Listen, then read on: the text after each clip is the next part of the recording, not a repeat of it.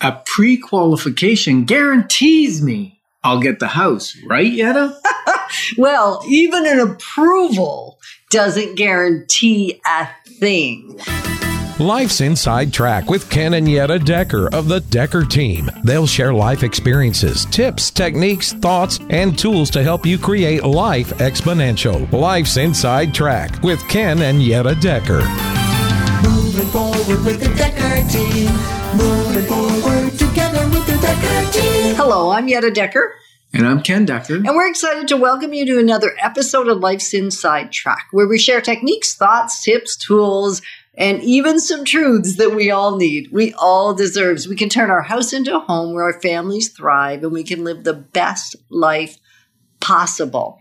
So in this episode, we're going to consider that there's a pre-approval, there's a pre-qualification, and there's an approval. And what does that mean to you? Yeah, because I think we sometimes get confused around mortgages and what it really means. And I'm sure that you as a consumer, somebody that's not in it day to day, would also get confused by some of the terminology, because you can go on a bank website or mortgage website and go, get pre-approved just in 5 minutes. 5 minutes? Not even 5, maybe 3 minutes. And yet, what does that really mean? What have they done? Right. So a pre-approval simply is that your numbers based on the information you've provided works. Yeah. It's really that simple, right? It doesn't do a credit check. Mm-mm. There is no looking at your past history. There's no determining where your deposit or down payment's coming from. There's no verification of anything. Right. So it's basically just saying, based on the numbers you give, you would qualify for a mortgage of, let's say, $400,000 or $600,000 mortgage, right? Like the thing you'll usually be able to put in is like your income. It'll give you a pure opportunity to put in your debts and your expenses and those kinds of things related to the ratios that the financial institutions use. Mm-hmm. But it doesn't even let you put the house connected to the pre-approval. So it's really a preliminary pre-approval based on the numbers you provide. Yeah, and then we get into qualified, pre-qualified. And that's an interesting word because they're qualifying what you've told them and getting proof. So at that point, they're going to pull a credit bureau. Right? You're going to provide pay stubs. You're going to provide a letter of employment or tax returns if you're self-employed like we are. So we don't have to provide a letter of employment, but we do have to provide our statements. P1 generals and notices of assessment for sometimes 2 or maybe even 3 years. Yep. For several years, because they want to see the consistency of income, not just 1 year where you jacked it up to try and get yourself ready for a mortgage. So they're going to do a pre-qualification on you. And now as the market's tightening, prices have settled back down to approximately last year's pricing. About a year ago, yeah. And mortgages, the lenders are getting a little tighter. The appraisals are getting tighter. And we're seeing some, I was going to say many, but not a lot. But we're seeing some where the buyer is unable to close at closing date. Right, but we're still talking pre-qualification here. I know. So at pre-qualification, I guess that's what you're saying. So going in unconditional in this market is getting riskier. Very risky. And even sometimes the good news is because there's more properties for sale, there's less buyers bidding on some properties. Some you're able to put finance conditions in. So you have some time, but it's still great to have your pre-qualification done because your mortgage lender, your mortgage broker or the bank or wherever you choose to use has all your documents in place. They're not chasing you for stuff. So it's a lot quicker because now the lender just says, okay, I need to approve with that particular house. Right. So because it slows down the process when you haven't done your pre-qualification. So a pre-approval is a great first step to be able to just get your search set up, get a custom search. And if you don't have a custom search and you're in this process, you can ask us for one and we will provide one specific to you in the neighborhood. So the great news is if there's a street inside the area that you like or 4 streets that you don't actually want to live in those streets, we can take them out of your block, which is kind of cool. We can refine it so that you're not missing anything you would be willing to accept, but we can certainly refine it, especially geographically and a lot of other aspects. But we'll set up a custom search for you so that you can be watching the market. At that point, a pre-approval may be fine if you're 6 months out, a year out, as long as you know you're not going to make a decision to buy a house. And that's the difficult part because sometimes you start getting some on that search and then suddenly there's a property you go, oh, this is my dream house. I want this one. And then you're not prepared. Right. So it's always better to start that process of the pre-qualification and get going. The other thing it does is many lenders will lock in your rate with a pre-qualification. Now, some of them are shorter lock-ins now with interest rates climbing almost every 6 to 12 weeks. We're seeing an interest climb. Yeah. So it's a great idea to lock in your rate for as long as the particular lender will allow. Right. And then you can re-lock in the rate just before you know they're going up again, too. Right? Yes. So you can kind of do it right away and then keep moving it. Now, obviously you get the rate that's there, but usually we have an indication the rates are about to go up. So you can re-lock in at the lowest rate possible at that point and give yourself another generally 90 or 120 days. Sometimes there's different options with different lenders. The Bank of Canada has been very clear on what their monetary policy is going to be on interest rates. And they also preset when they are going to make an announcement. Yeah. So it's pretty easy to know when to lock in before that happens. Right. So we're just encouraging you to stay on top of that for you so that you get the best rate possible. And then there's the third piece, which we'd be remiss if we didn't talk about an approval. Because I think when we talk about approvals, I certainly in the past, if I heard the word approval, that means I'm approved. That means I'm guaranteed, right? No. And there's even with approvals, there are conditions that quite often need to be met before closing, something that needs to be done by you or done, whatever. It might be conditional on a water potability if it's a country property, or it might be a conditional on the appraisal. Lots of different things. And one of the recommendations I have is to seek a great mortgage broker. And we have several that are top in their field, really, really expert. And if you're thinking, hey, it's time for me to make a move, get a new mortgage, refinance, or even it's the first time I'm going to buy a property, you want to reach out to us so that we can refer you to the best mortgage broker for you. And that number to reach us at is 613-860-4663. Right. So with an approval, they have usually attached the property to the house because that's the piece that's missing with a qualification is they can't obviously attach the house until maybe the night before if you found the right one, and we want to make sure before we go in unconditional. So there are things that we want to do to mitigate your risk. With an approval, recognize they're still likely going to pull a credit check right before closing. We're going to talk about that later on in the show. But that's why an approval is not necessarily an assurance. 100%. That's right. So what you want to do is receive guidance. And how do you do that? You ask, you listen, you consider, and you discern.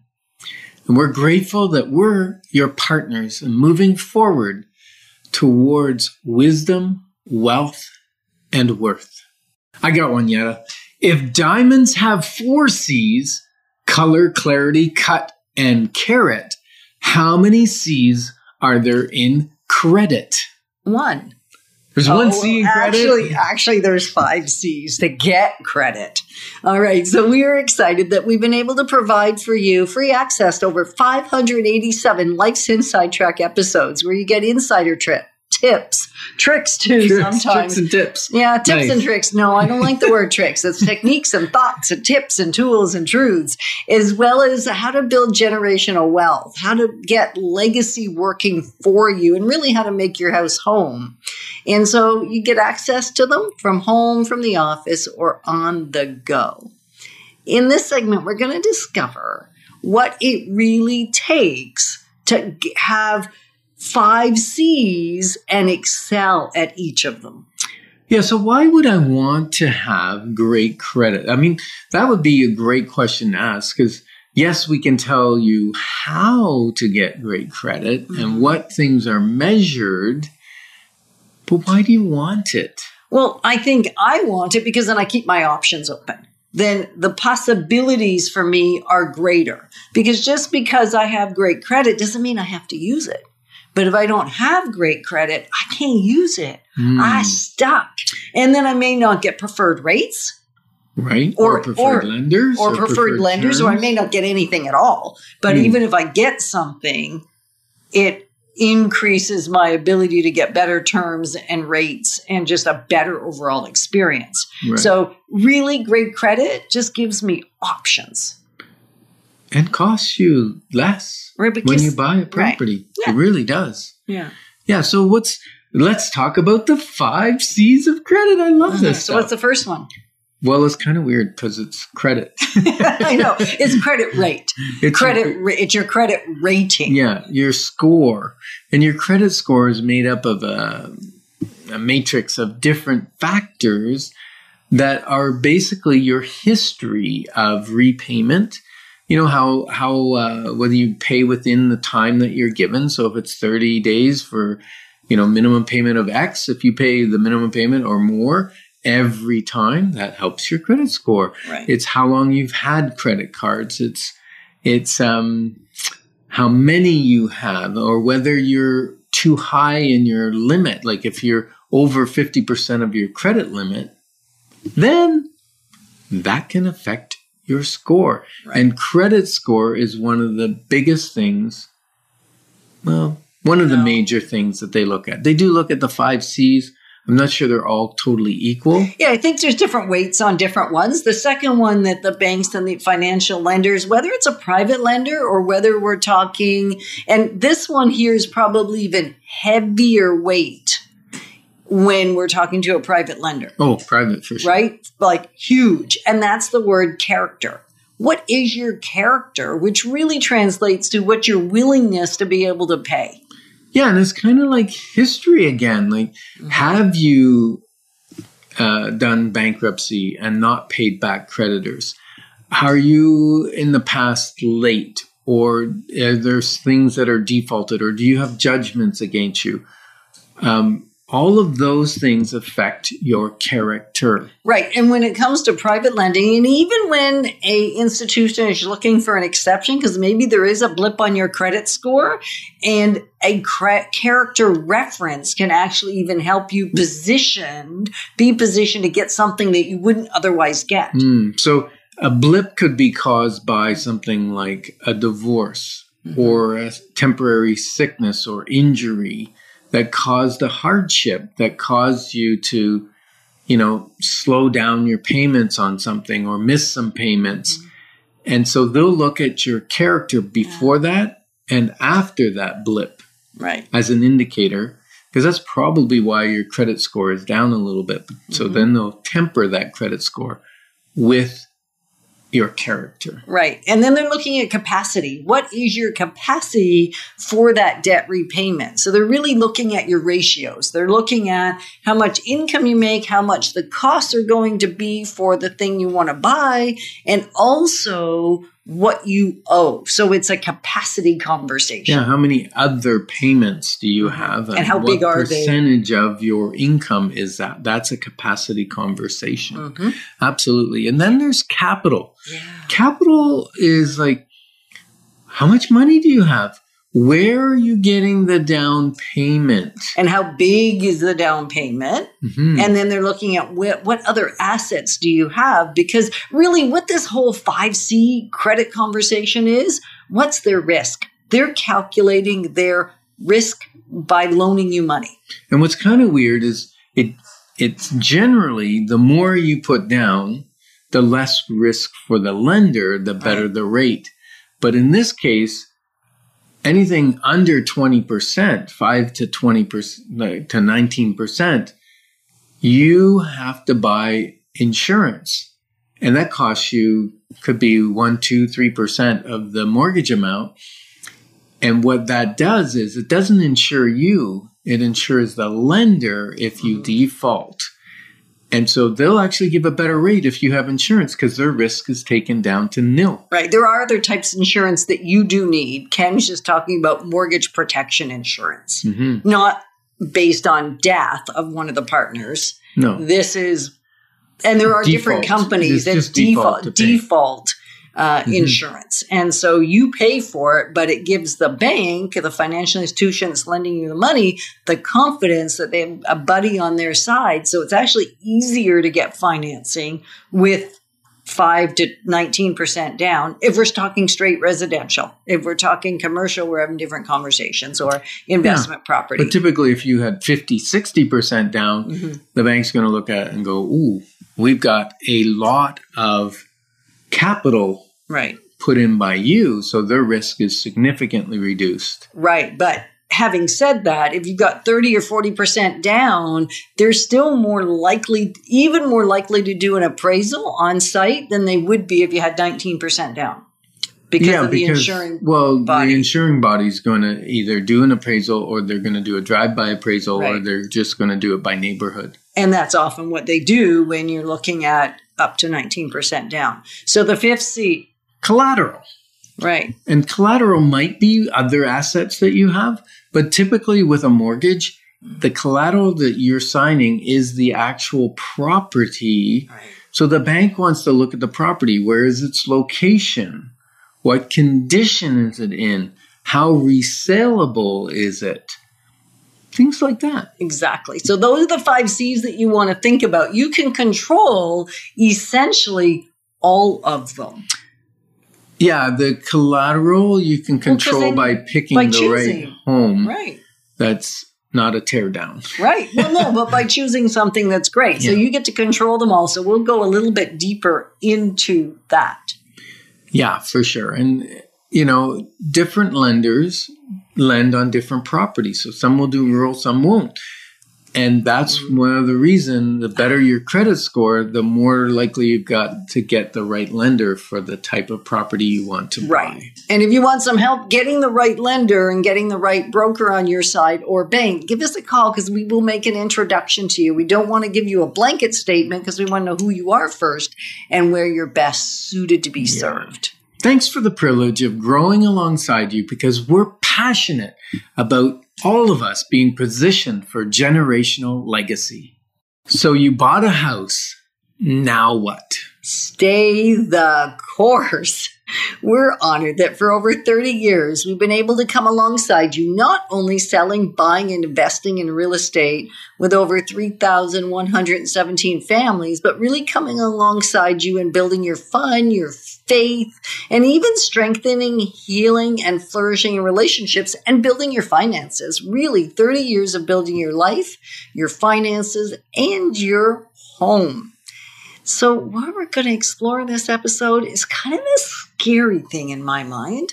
It's that thing that even once you have an approval, even once you have an agreement from the lender, what are those things that can get in the way so they unagree or unapprove you, and what can you do about it? Because there's probably like lots of things, but we're going to hit sort of the 5 most common that people seem to get tripped up on. Yeah, so even if you have a guaranteed approval for a specific house on your specific property and you've gotten your mortgage approval letter and you've signed off on the fulfillment that you've fulfilled your finance clause and now you've bought the house firm and maybe it's closing in 60 or 90 days, the bank or the lender still has conditions in that mortgage that they may choose to withdraw on the mortgage. They can do so right up until the time it closes. Most of them are in your control. Most of them. So number one, the reason I said stay the course. Don't buy anything. Don't change your credit history. Don't have an outstanding an amount that you didn't have. Don't increase a credit limit. Don't go to no pay a cent event or buy no. Those ones no are great. pay. We had a client once bought all the furniture for their house. It's like it was like $7,000 at the Brick, and they put it on the don't pay a cent for a year. So they thought, no problem. It's not going to affect my payments for the closing. Well, guess what? That loan got registered on the mortgage bureau. Also on the credit bureau. Yeah, on the credit bureau, sorry. And also, the other interesting thing is not only is that payment now do you have to qualify for it, but also it was a $7,000 limit because they give you the limit exactly what you have purchased. So now you're at 100% of your credit limit on that particular loan. And that reduces your credit score for that significantly. Portion. Right. That's and it's huge, a new credit. So another thing that stay the course. Like when I said stay the course at the beginning, I'm just saying don't do nothing. Don't buy anything. Don't buy a new car. Oh, please. Unless you have cash for it and the cash was already accounted for and you already had enough down payment. If it changes nothing, maybe it's okay. But really, ideally, don't do nothing. Buy all your stuff after the closing. Mm-hmm. Not after the approval, after the closing. Because many banks will pull another credit check right before closing. Right. They may even do another appraisal. They may. And what sometimes we've seen people do is even just have an outstanding small limit, like $50 on a credit card, but the approval was based on there being no outstanding credit on any of the cards. No balances. So you actually want to have it paid off before they pull that final credit check. We had a client that it was just a couple $100. No, it was $50. $50. $50. And it delayed. Almost caused him to delay the closing. He managed to get into the bank, pay it off. And get the lender to pull another. It's not like he didn't have $50. No, it had nothing to do with anything. And so just stay the course. And then the second one is tell the truth. Like if you've had a judgment for something. I mean, we had a judgment like 30 odd years ago when we had it was one of our first rentals. And we had a disagreement about what should have been paid or what shouldn't have been paid. Yeah, there was a judgment. And against us? Yeah, sure. We got it cleaned up. Well, because it was painful for me, maybe not for you. I don't know. I don't remember it. Anyway, and so that showed up on our credit bureau. That would have caused us not to be able to buy a piece of property if we had said there was no issue, like Ken pleading he didn't know about it. That right there, that would have caused us a lot of grief. Whereas if I would have said, hey, we've had this thing, it has been cleaned up, and here's the proof of it being cleaned up, or I have no proof of it cleaned up, can you we can follow up. But as much as possible, you want to tell the truth, the whole truth, even the hard stuff, because when you tell the truth, they can verify things. And it's because as soon as they find one thing they didn't tell the truth on, even if you plead you forgot, the problem is they don't know what else you're holding back. It's a skeleton in the closet. Right.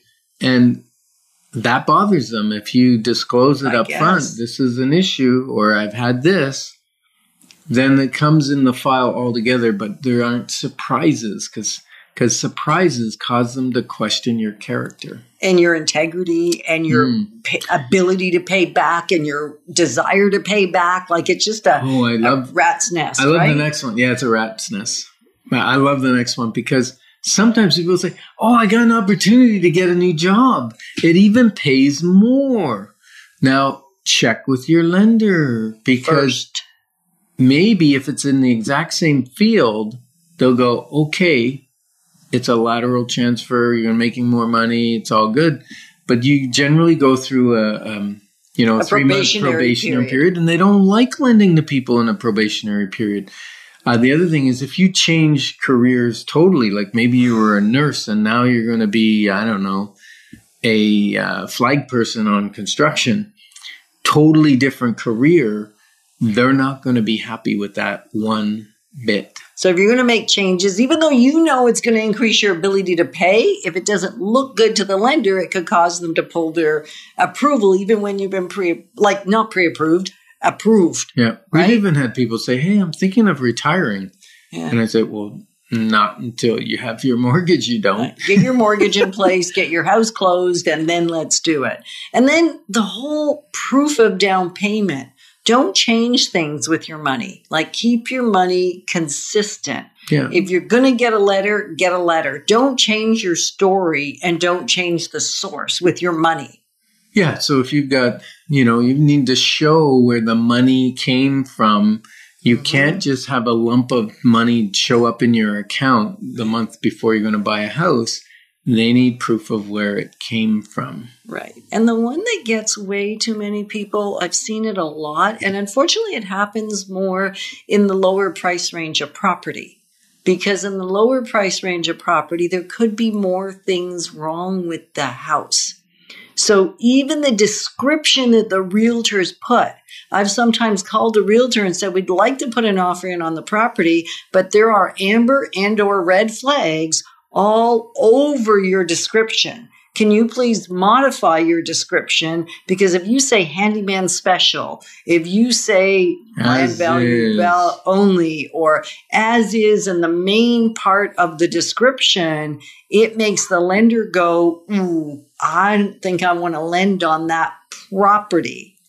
Mm-hmm. Right? And they can even do a visual inspection if they want to. They generally don't. So you still need it to be okay on the appraisal, because they will do that appraisal process. So that still has to be good, but you can be red flagged and lose the ability to be able to get a loan on that property. Yeah. And they may not even notice it at first. And then after they give you the approval, they see it. And now we're in trouble. Yeah. So the bottom line, have a plan B in case the appraisal doesn't come in. And we're honored to be your advocates on this journey of building wealth through real estate and a life exponential. Moving forward with the Decker team. Moving forward together with the Decker team.